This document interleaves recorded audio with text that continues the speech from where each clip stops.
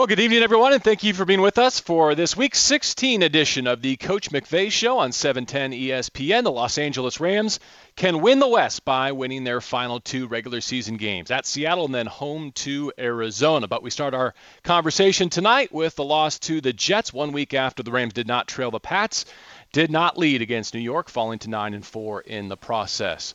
Before we bring in the head coach, Sean McVay, let's check in with DeMarco Farr. D. Farr, how you doing on this Monday? I'm hanging in, JB, about as well as you. It is what it is. It's just one of those things. I guess we have to reevaluate what we thought were trap games and what that actually means in football terms. So I'm sure we'll get into that with the coach and everything else. All right, let's check in with Sean, who said afterwards that this loss will demoralize his team only as much as they allow it to. 24 hours removed, Sean.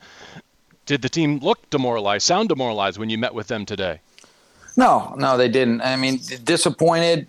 We know what we didn't get done collectively to achieve the win, and you give the Jets credit, but for us, you own it, you're accountable to it, and then you move forward in the right manner because you can't allow the Jets to beat us twice, and this is a big game for us coming up. But definitely was disappointing. I feel very responsible for that, and only way I can make up for it is by making sure that we have a great week of preparation, put ourselves in a position to go try to attack our 10th win in a huge division game. Yeah, you got to keep marching forward. That's what the season's about. I mean, but I guess we spend the entire day talking about what the Rams didn't do. Should I give more credit to what the Jets did on game day? Is that a fair way of looking at what happened yesterday? Yeah, I mean, I think you got to give them credit, DeMarco, but I think there was a lot of things that we didn't do that dug ourselves in too deep of a hole, no matter who you're playing. And their record is what it was, and they had played a lot of teams tight, and there's a lot of their games that could have gone either way. They were one-possession games, but like I said after the game yesterday, I'm not going to make any excuses. We've just got to play better. I got to coach better, and that's the focus and concentration moving forward. Sean, to what extent were the issues that came up yesterday familiar and recurring ones versus diagnosing some new problems that might need addressing? Yeah, that's a good question, JB. Some of them, anytime that you have some penalties and you put yourself behind the sticks, especially from an offensive perspective, that's not going to be conducive for playing good ball, sustaining drives, being efficient on third downs. And that's what happened early on. We took some negatives in the run game. We took some sacks. We kind of had to settle in as far as how we were protecting. And then, then when we did that, we were kind of got to be able to separate. So it was kind of, everybody had their hand in it. And, there was a lot of things that we've got to be able to address and move forward. I could go on and on about it, but we talk about it that each play is its own entity. And all of those mistakes and all the things that occurred yesterday are fixable, which is where there's, an optimistic approach, but ultimately you have to go get it done and execute during the course of the game.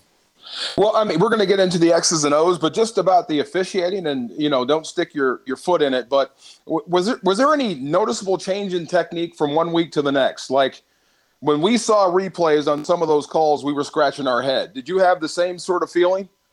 Yeah, I was surprised at some of them, DeMarco, I was. And, they were pretty timely penalties. One of them would have given you a go-ahead touchdown. But, like I said, there's a lot of plays that occur in a game. I'm not going to make any sort of excuses, but you always do want to strive to get clarity on how things are being officiated. What are they looking at? What was the reason for why those calls were made? And then we can, communicate that to our players accordingly.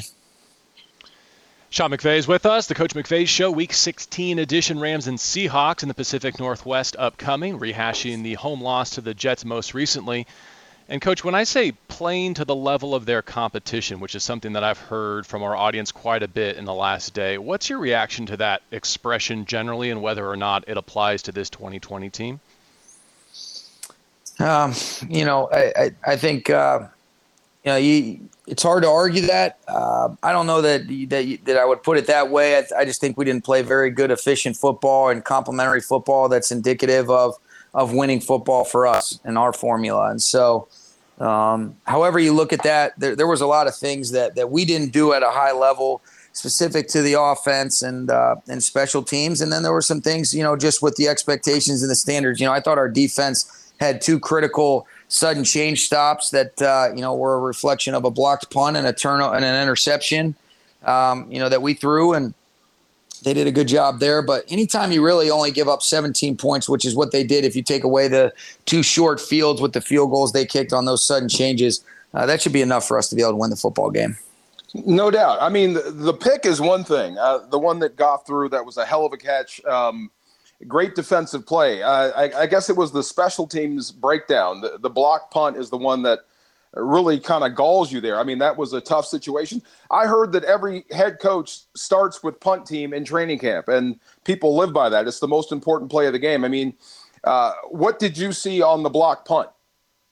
Yeah, we just mistargeted it. They ended up getting free off of our right edge, and they had been a team that had been really aggressive in some of those situations. We anticipated that, and we didn't execute the protection the way that we wanted to. And anytime that you hear that sound, that's probably the worst sound, especially when your punt team's out there. And so that was a big play in the game.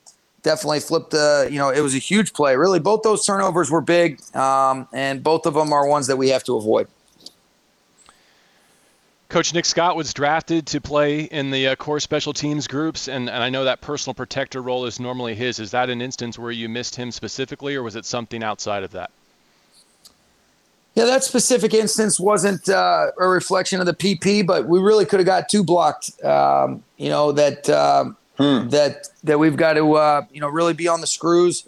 And so we look at it, get it cleaned up, and we got to be able to move forward. But that certainly is something that can occur. And you're exactly right with what you mentioned, DeMarco. You always start with your punt coverage, and punt protection is the most important part of that special teams. Really in all 4 of those phases. And if you're not doing that at a high level, usually it can cost you. And yesterday was one of those deals.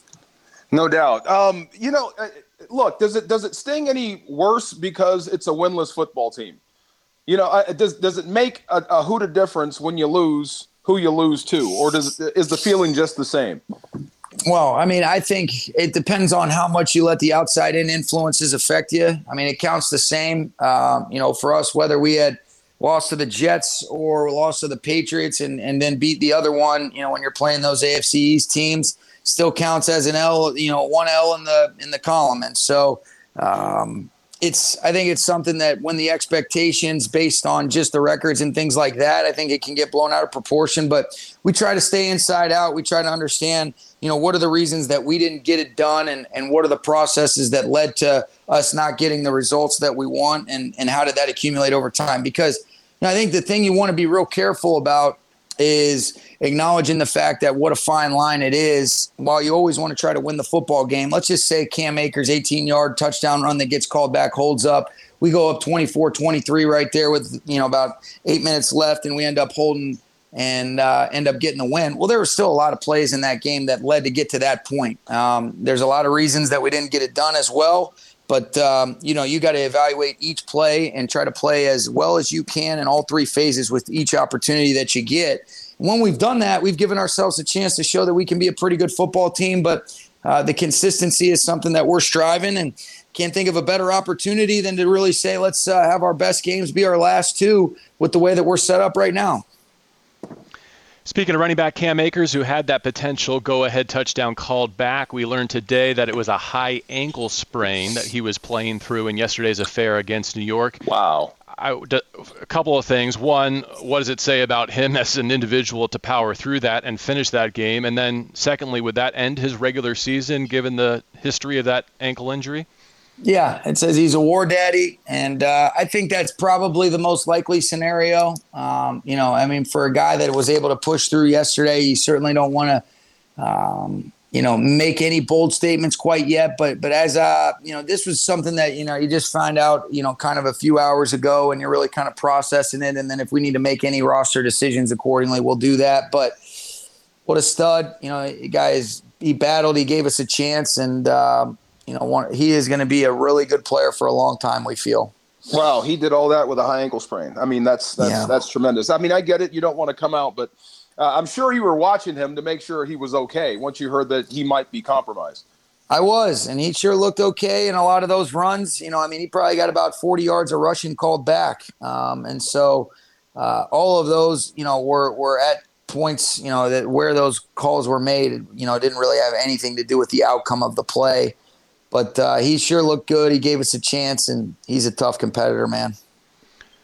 Going to Seattle, any other additions to the injury report, or conversely, anyone who has not been available lately who might be in the fold for the Seahawks game? Not right now. Don't expect any changes to that, JB, but like anything else, we'll take it a day at a time. We're in the early parts of the week, and we'll probably have a little bit more information on that front a little bit later on.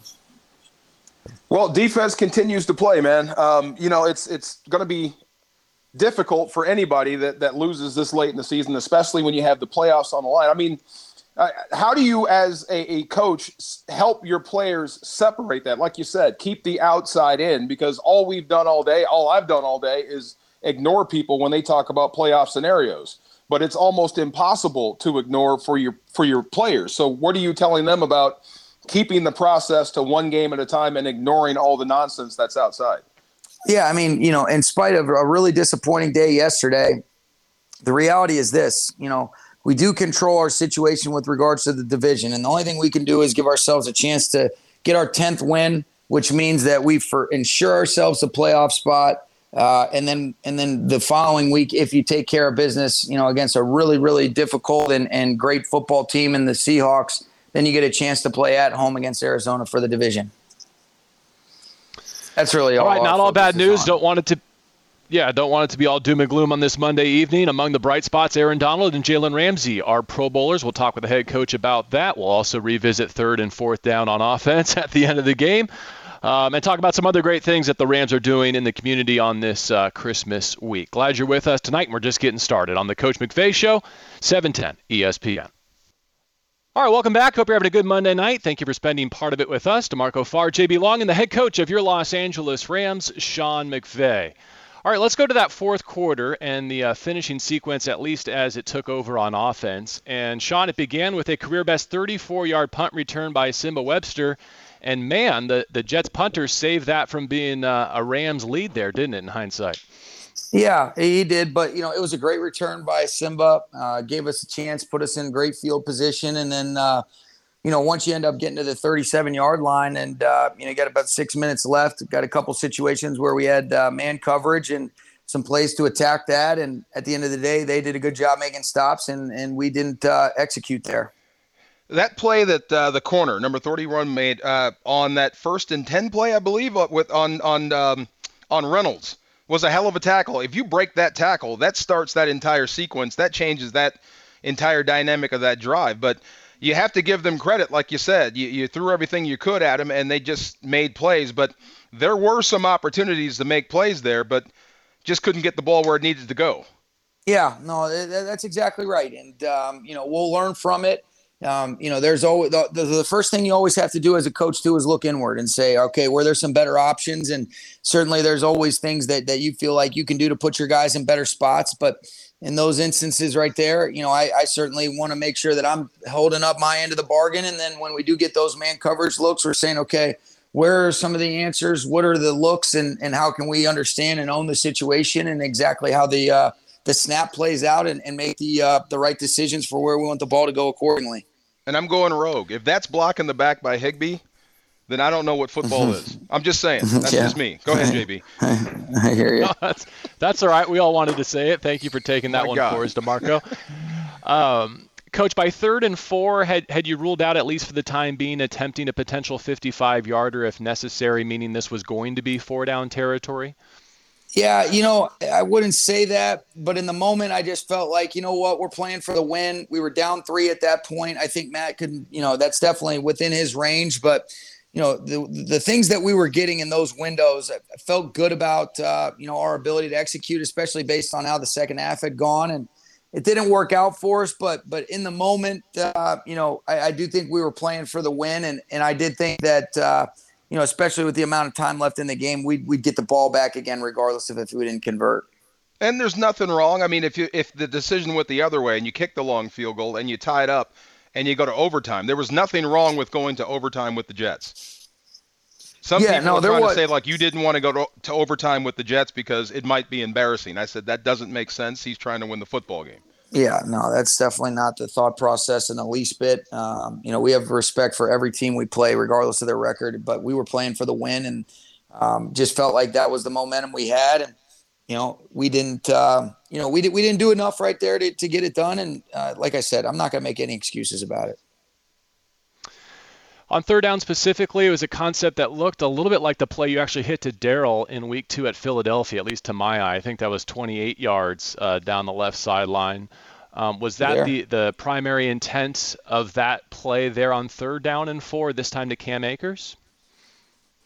Sorry about that, JB. My phone cut out for a second. I heard the beginning parts of it. It was a very similar concept to, you said, the one we hit Darrell on against Philly?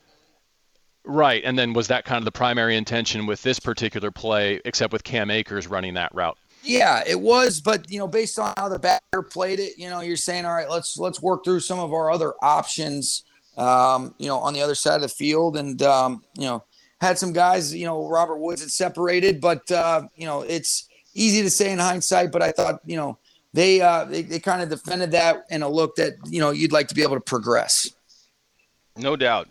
And one more thing before we get started, man, rest in peace, Kevin Green. That just came across. That just tears my heart out, man. Did you ever meet Kevin Green? I did not meet him, but I remember when I was in Washington coaching against the Packers, and he was the outside linebackers coach, watching the juice and the enthusiasm at which he was warming up, Clay Matthews and those guys. And he certainly brought it and was a great player with great energy, and it seemed like he had a great presence and charisma about himself. Oh, man, special dude. It puts everything in perspective. 58 and gone. That's, wow, Hall of Famer. So anyway, back to the game. So building from this point, you're not going to have to change much except how you do it and getting better at the things you do, because it's basically the same stuff that won you the game versus New England. It just didn't win for you this week, so not much needs to change, just do it better. Yeah, and really, that's consistent for all of our games. We know the Seahawks, we know what a great challenge it's going to be. But in any game, if you get a blocked punt, if you turn the ball over, you give your defense short fields, you're not converting on third downs, you lose the time of possession battle, that's just not – those aren't things that are conducive for winning football. And I just didn't think we played complimentary football at all, and I thought they did, and that's why we took the L yesterday.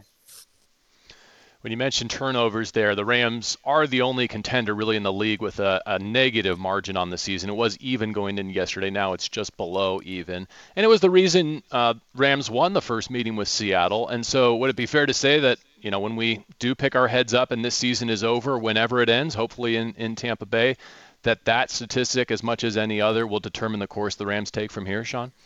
Yeah, I think because, you look at it over the course of history in this game, other than points, there's no greater indicator of winning and losing. And that's just something that, our defense has done a really nice job taking the ball away. And whether it be, offensively or, whether we've turned it over on special teams, we just haven't been good enough to consistently put ourselves in positions week in and week out. And I think that's why we're when we're hitting on all cylinders, I think we're a really good football team. And then when we're not, we've taken some losses that we feel like we shouldn't have.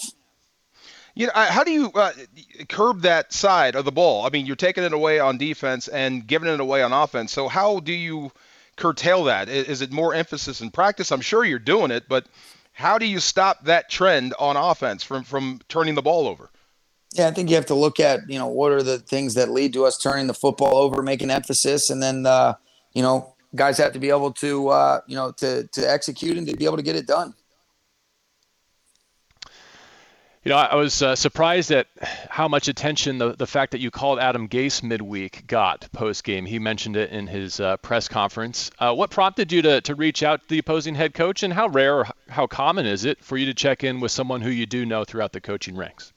Yeah, it's not uncommon. I mean, we were just – Adam and I keep in touch anyways, and it wasn't like we're talking about, the upcoming game. It was more just kind of checking in and how's everything going. And, Adam has always been good to me from the time that I got into, the head coaching role here. And I've always been appreciative of that. We've known each other. It's a small network of people. And so that was really all it was to it. It wasn't anything X's and O's or anything like that. And so sure. I think probably blown out of proportion. I didn't even realize that. Well, players do it, right? I mean, if you got friends, you got guys you went to college with, you can call them before the game. I'm still going to kick your butt, but Exactly. just saying what's up, Nope. how's the family? Yeah. I mean, how does that stuff get out anyway? you know? I guess he mentioned it. JB Oh, said he mentioned it in his post game. What did he oh, say, oh, JB? Yeah, he said that it must have been about 4:15 a.m. your time, and he saw the phone was ringing and that it was you, so that you must have been grinding early in your day. Is that a wow. fairly common thing for you to be up before the 5 a.m. hour? I don't know. I mean, I'm up early, but I'm in bed early, so it's all really about the time that you spend working. So clearly, I wasn't working enough last week. Well, I mean, look, it's a loss. Look, it's a loss, and it happens, and it just happened to be from a winless football team. But you try not to make too much of it, but I mean, people like to make more of it than what it is. It's just one loss, and I think the worst part about it is what was on the line, not the team that you lost to. I think that's the one that's hard to swallow. You have an opportunity to punch your ticket to the playoffs, and it just didn't happen. But it's not about who. It's just, I guess, the situation on Sunday. It's hard to swallow for Rams fans right now.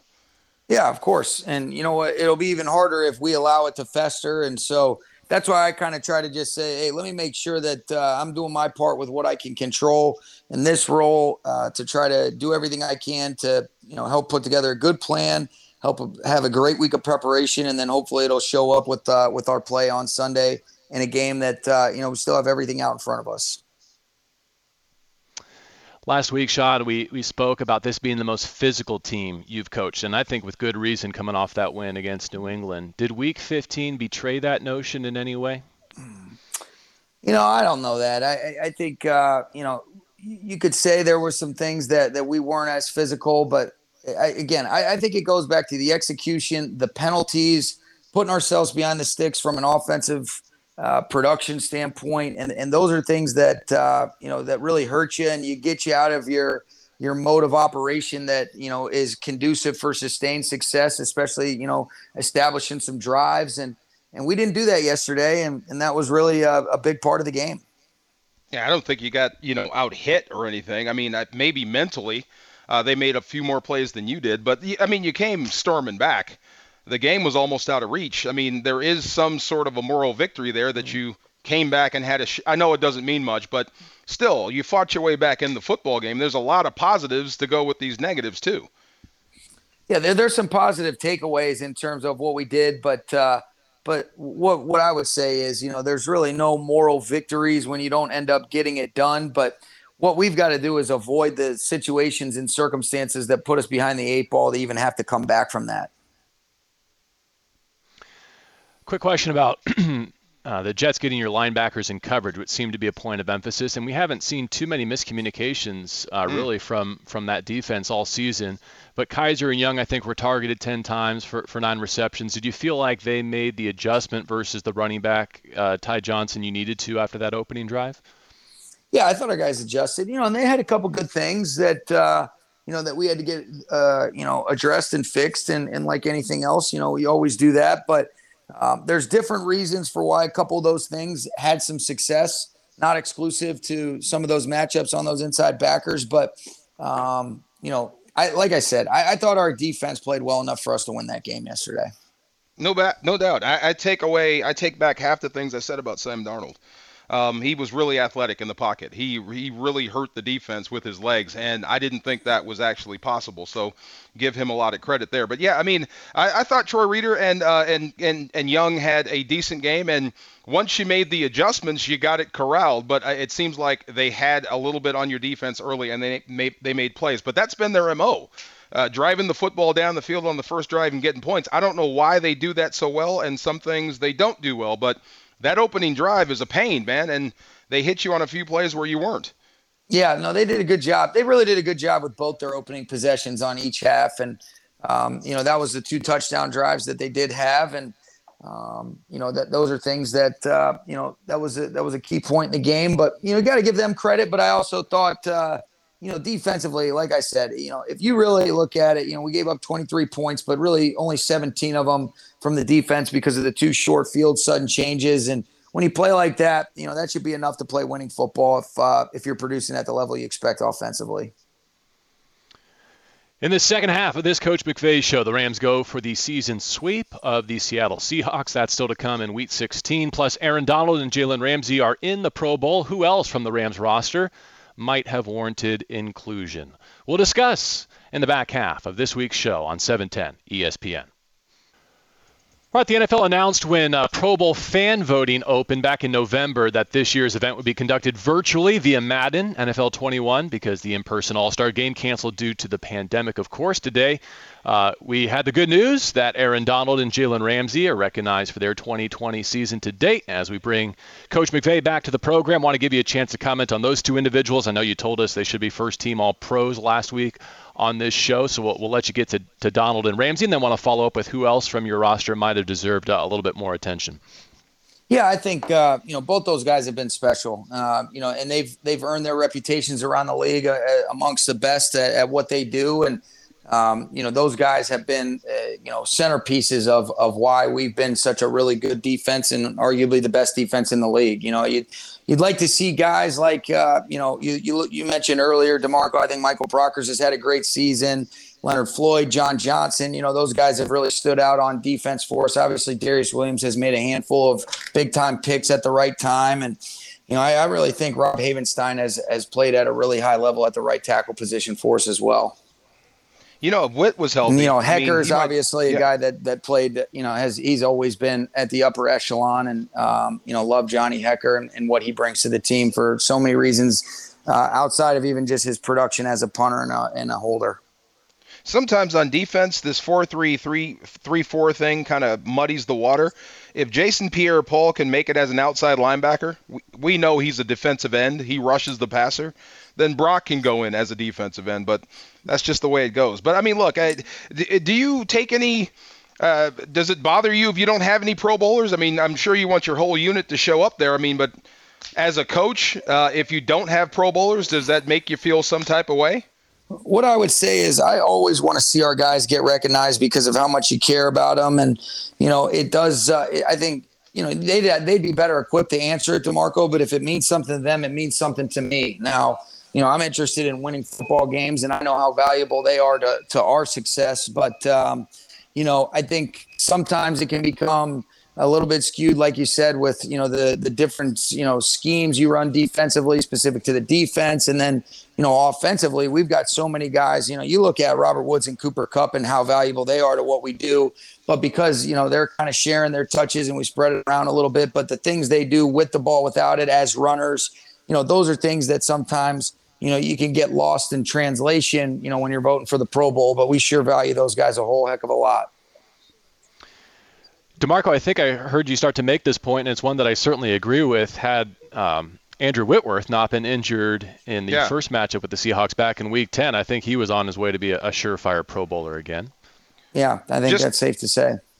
Just how he was great. Now, it was good to see Witt on the sideline, too. I'm surprised he's standing up, and there he is. He looks great. So, that's closer to the field, closer than I thought he'd be this early. No, it is, and he's making good progress. He's attacking his rehab the right way, and hopefully, we'll be able to see when he's able to make his return. I was thinking this afternoon they may not be included in Pro Bowl conversations quite yet, but if I had to pick an offensive and a defensive most improved, I kind of went with Seabass, who showed up again on defense yesterday for you, and then maybe Austin Corbett along your offensive line. Am I thinking along the right lines there, Coach? Yeah, I think so. I definitely think, David Edwards and Austin Blythe are, among guys that could be mentioned. And, really, we had some uncharacteristic things yesterday, but I thought our lines played pretty well throughout the season. But, Big Rob making a comeback, like I mentioned, where he was playing through some injuries last year. I think he's played at a really high level. But if you talk about the most improved, I think, Corbs has done a lot of good things. And I think David Edwards as well. Corbs is a nasty guy, man. I like the way he plays. Yeah, he'll finish you. I like that. He finished too good on one of them. Didn't finish too good? Was he? Or he finished no, I said he finished too good, so they thought it was a hold. Yeah, it looked nasty. God, come on, man. At the point of attack, and the guy couldn't make the play. Anyway, I'm not going to go off on that. Is it fair to say that Troy Hill has improved? Because he's been balling since he's been here. But yeah, go ahead. Really, I think he's just getting an opportunity. Like you said, DeMarco, he's played really well. I think he's showing his versatility. Being able to play inside and outside is something that not a lot of guys can do, but he seamlessly makes that transition inside and out. And I think it's a reflection of his versatility, and guys are doing a great job coaching him. I think I heard you mention kind of the hiccup on the interior of the offensive line. Was this a rare Sunday where they didn't necessarily perform to their level of expectation?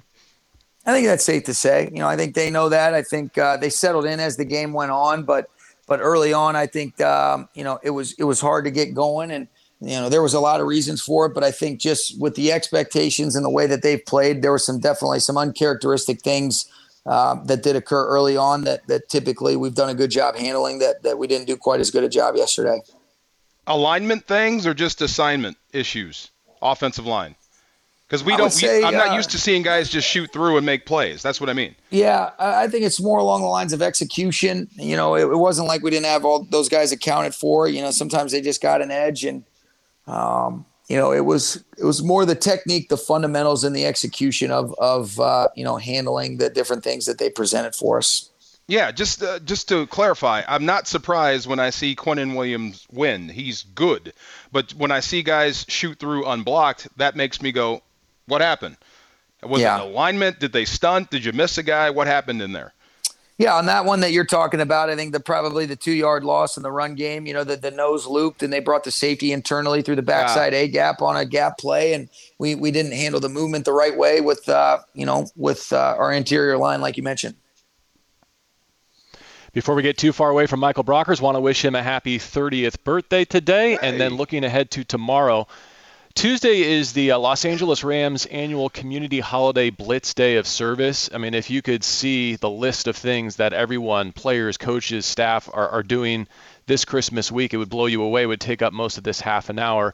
But Sean, my question off of this is, in my years with the organization, I have never seen a group as committed to impacting the community off the field. And given all that our society is dealing with right now, I think that's a really impressive and memorable part of the 2020 story, in addition to what happens on the field. I wonder from your perspective if you've been able to observe a lot of those elements as well as you go through the day-to-day grind of an in-season schedule.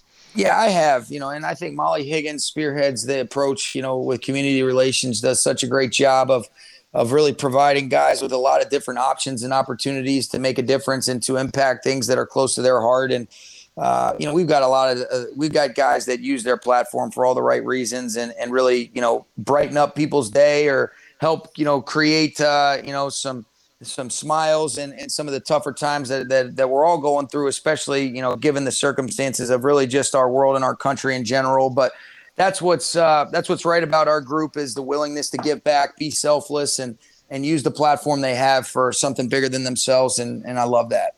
I love when teams do that. When it's encouraged from the top down, it makes it even better. The other thing is, I used to love going out in the community just like your guys, and it would always remind me of how blessed I am to be doing what I'm doing, to play a game for a living. You know what I mean? To go out and help people brighten their day. But it seems like I left more edified than what I gave. It's a special thing when you get out in the community. It's more than just athletics when you're meeting people that are in need or just need their day to be brightened up just a little bit. I think so. I think what you put out comes back to you, and I think guys do it with an open heart. And the crazy thing is, unfortunately, it's a little bit more restricted in what you can do in terms of getting out in the community because of all this craziness going on. But guys are using their platform the right way to impact in a variety of ways. And then, of course, the other bit of Monday perspective, DeMarco referenced it earlier, but we did find out today that a Hall of Famer edge rusher, Kevin Green, an All-Pro with the Rams before he continued on with the Steelers, unfortunately passed at the age of 58. Seems like not very long ago. We saw him with his gold jacket at the Coliseum here in Los Angeles. The Rams issued a statement this evening saying that Green defined what it means to be a Los Angeles Ram on and off the field, elevating everyone around him through his extraordinary leadership and commitment to serving others. We'll pause here and turn our attention to a Week 16 showdown with the Seattle Seahawks when we continue with the Coach McVay Show on 710 ESPN. Seahawks were 20-15 winners at Washington, their 10th victory of the season with it a playoff spot. Now the rematch with the Rams. Los Angeles won that first meeting back in Week 10 by a 23-16 final. Time to finish up the Coach McVay show. Sean McVay and DeMarco Farr, JB, along with you tonight on ESPN 710. Sean, what were your takeaways that you recall from a couple of weeks ago in that first meeting at SoFi Stadium with Seattle? Yeah, I mean, I thought we started out pretty well offensively. We got some drives going. Defense settled in. I thought, like anything else, the plays of the game, the two interceptions that Darius Williams had, I thought were instrumental in the outcome of the game. And then really, we had some good balance. We were able to run it, able to throw it, able to come away with some points and touchdown on our second drive. And so, I think just being able to start fast and finish strong is going to be the key to any good performance, but especially against an outfit that's as explosive as these guys are offensively. And, really you look at it, I think they played really well defensively each of the last handful of weeks. They had some things early on, but then, being able to add Dunlop as a rusher, getting Jamal Adams where he's been consistently healthy. They're playing at a really high level, and that's why it's going to be a great challenge. They got some running backs back healthy that weren't available for the game last time as well. Yeah, when I look at these numbers, this looks more like Seahawk football, what you expect out of them. 26 runs to 27 passes, and they ran it effectively. Like you said, Chris Carson, when he's in the lineup, that's a different ball game, a different offense. He's just a tough runner. And then Carlos Hyde also as the backup. Going to be fun. I mean, it's thank goodness your defense is playing well, but this will be a different Seattle squad than you faced the first time. It will. And, they've got – you can see they're kind of really finding their identity. There's a little bit more run-pass balance. They're playing really good defense. They're getting their takeaways, and that's why we've really got to be on the screws to go get our 10th win. But we're looking forward to the challenge without a doubt. I want to ask you what it'll be like to go up there without the 12s, kind of in conjunction with the question whether it's Seattle or New Orleans, maybe Minneapolis. What's the short list of loudest road venues in the National Football League? I think you just mentioned them, especially since we've been here. Seattle and New Orleans, New Orleans for that NFC Championship. I don't know that I've ever heard anything quite like that a couple years ago. It's a great venue, but Seattle's always fun. I love the atmosphere. I do miss that noise. Even though sometimes it makes it a little bit more challenging to operate in the absence of your communication. But defenses have to communicate too. So that's what people never really talk about. But it does give you an advantage with some of those elite pass rushes where you can really tee off on the snap count when you have to go silent. But I love the Seattle atmosphere with their fans, and that you always appreciate the places that have very smart, great football fans because they know when to cheer, they know when to be quiet, and it's always a high caliber atmosphere, and that's something that I definitely miss just because of the love I have for this game. We use telepathy on defense. We don't have to talk. We can just look at each other and know. But I think you like shutting maybe up up crowds. front. Right. I think you like shutting up crowds versus being loud on the road. Yeah, I do miss kind of getting reamed every now and then. Yesterday was one of those days. I'm not sad that I didn't have to hear it, but it was it's something that, sometimes it gets you excited. I know I like it. I think the energy and the excitement that fans bring to a venue, whether you're home or away, is what one of the many things that makes the NFL so special. And this year has definitely been different. That's for sure. One of my other recollections of Week 10 was Jalen Ramsey against DK Metcalf, one of the dominant themes of that win for the Rams. Any reason to think it'll be different this time around in the rematch? You can pick and choose your spots. I think, Jalen is such an outstanding player with great versatility, and you don't want to be, we'll see what happens, but, he is one of those rare guys, and I know he has tremendous respect for DK and what he can do. And when those two are going against one another, it's definitely a 5-star matchup. And another matchup with Russell Wilson again, which is always fun. Yeah, I mean, you like competing against the best, and he's a lot of fun to play against. A lot of fun to watch, right? He's a great competitor, great resilience. You talk about mental toughness and all the things that he epitomizes. He's a stud. You mentioned the acquisition of Carlos Dunlap at the trade deadline. It seems that he's made a tremendous impact on their pass rush, their ability to puncture the pocket with just 4. Did you sense that even in his early days with the Seahawks when you saw them at SoFi Stadium? I think, he definitely is an impact player. Now, they've sent more than 4 forward a lot. They're sending 5, and and sometimes 6 guys forward, which is a little bit different than you're accustomed to. You know, Jamal Adams just broke the sack record for a DB a couple weeks back, so he's an outstanding blitzer that can definitely make an impact when he's close to the line of scrimmage. But I think both of those two players, you know, in alignment with, you look at, you know, Bobby Wagner and the respect we have for him, and I think Quandre Diggs is one of the more underrated safeties in this league.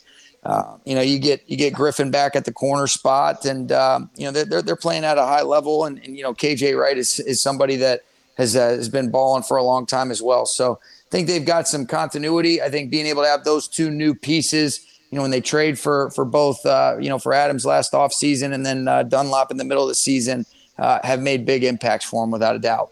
KJ Wright and Bobby Wagner seem like linebackers from a different era, but they're still getting it done in this era. They're big as houses and can hit like trucks, but they do a great job in pass coverage as well. They're timeless. They're great players. They're antiques. I like no, they're timeless. They're timeless. They don't. They can play back then. They can play now. They're timeless. It's they never go out of style. That's what I mean by that. No doubt. Jamal's defensive back record, 9.5 sacks on the season. I got to Jared Goff back in Week 10. Is he the type of talent where you have to see him and feel him to really adjust to it and improve against him as you face him a second time? Yeah, it was the first time I had coached against him, and I always, you know, thought he showed up on the tape. But then there's certain guys that you feel when you're in person, and he's definitely one of those guys. You know, he arrives violently. He's a great close quarters tackler. They send him forward. You know, he's really good in coverage. I mean, he is I thought he was a good player from the film, and then I came away thinking he's an even better player than I had thought. And, you know, he's got a great play energy about himself, too, that you know, really excites the rest of the guys playing with him. Are you talking about Jamal Adams? Yes. Yeah, I mean, just my goodness. I mean, how does every offense not point him out? And anytime he's anywhere close to the line of scrimmage, I would assume he's coming. You know what I mean? Yeah, it's safe to. It's a good bet when he's got 9.5. No doubt. I mean, that's incredible. I don't know how you let him out of one team to go to Seattle, but it is what it is. But I mean, when you play special guys like that, I mean, how does that change what you do on the offensive side? Like stuff that you would normally do you change because that guy is over there now? Well, I think you always have to account for them and understand what are some of the things that you want to do to try to minimize their impact. But, you know, you're running away from him one side. You got KJ Wright, and then you got Bobby Wagner in the middle. So, you know, you got Dunlop on one of those sides. So this is why they're playing at a really high level defensively. And that's why, you know, looking forward to finishing up this radio show so we can figure out a good plan to get ready for these guys. Well, to that point, I mean, we can all look back and wish that certain things had gone a different way. But if we had just said, hey, you'd go into Week 16 controlling your own postseason fate with a chance to go beat the Seahawks and the Arizona Cardinals to clinch the West, that would have been a pretty appetizing proposition, I imagine, back in July or August or whenever we had talked about it.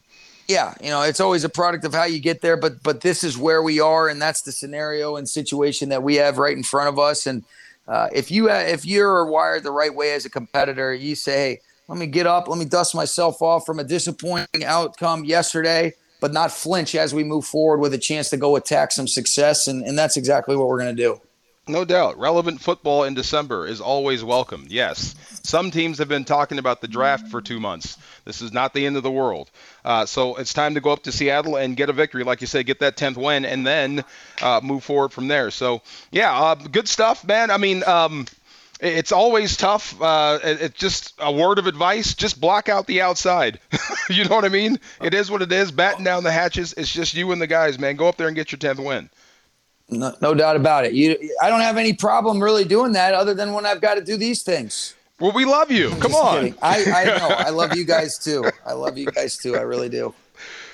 Well, if nothing else about this 2020 group, we know it's that they've had the comeback for every setback, as you're fond of saying, and we hope that the 2020 Rams' longest winning streak of the season is still ahead of them. Go out and get it. Sean McVay, thank you for your patience, your time, your insight on this Monday evening.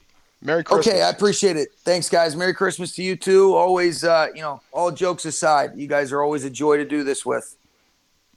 You the man. Right. Let's Thank get you, it. Sean McVay and DeMarco Farr. We'll talk to you. We'll talk to Maurice Jones-Drew Thursday morning. That's going to be Christmas Eve. We'll bring you Between the Horns on Rams social and digital platforms, and then right here on 710 ESPN Christmas Eve edition, previewing Week 16 Rams All Access. For Sean, for DeMarco, I'm JB Long, wishing you all a very safe and enjoyable holiday season. Thanks for being with us for this Week 16 edition of the Coach McVay Show on 710 ESPN.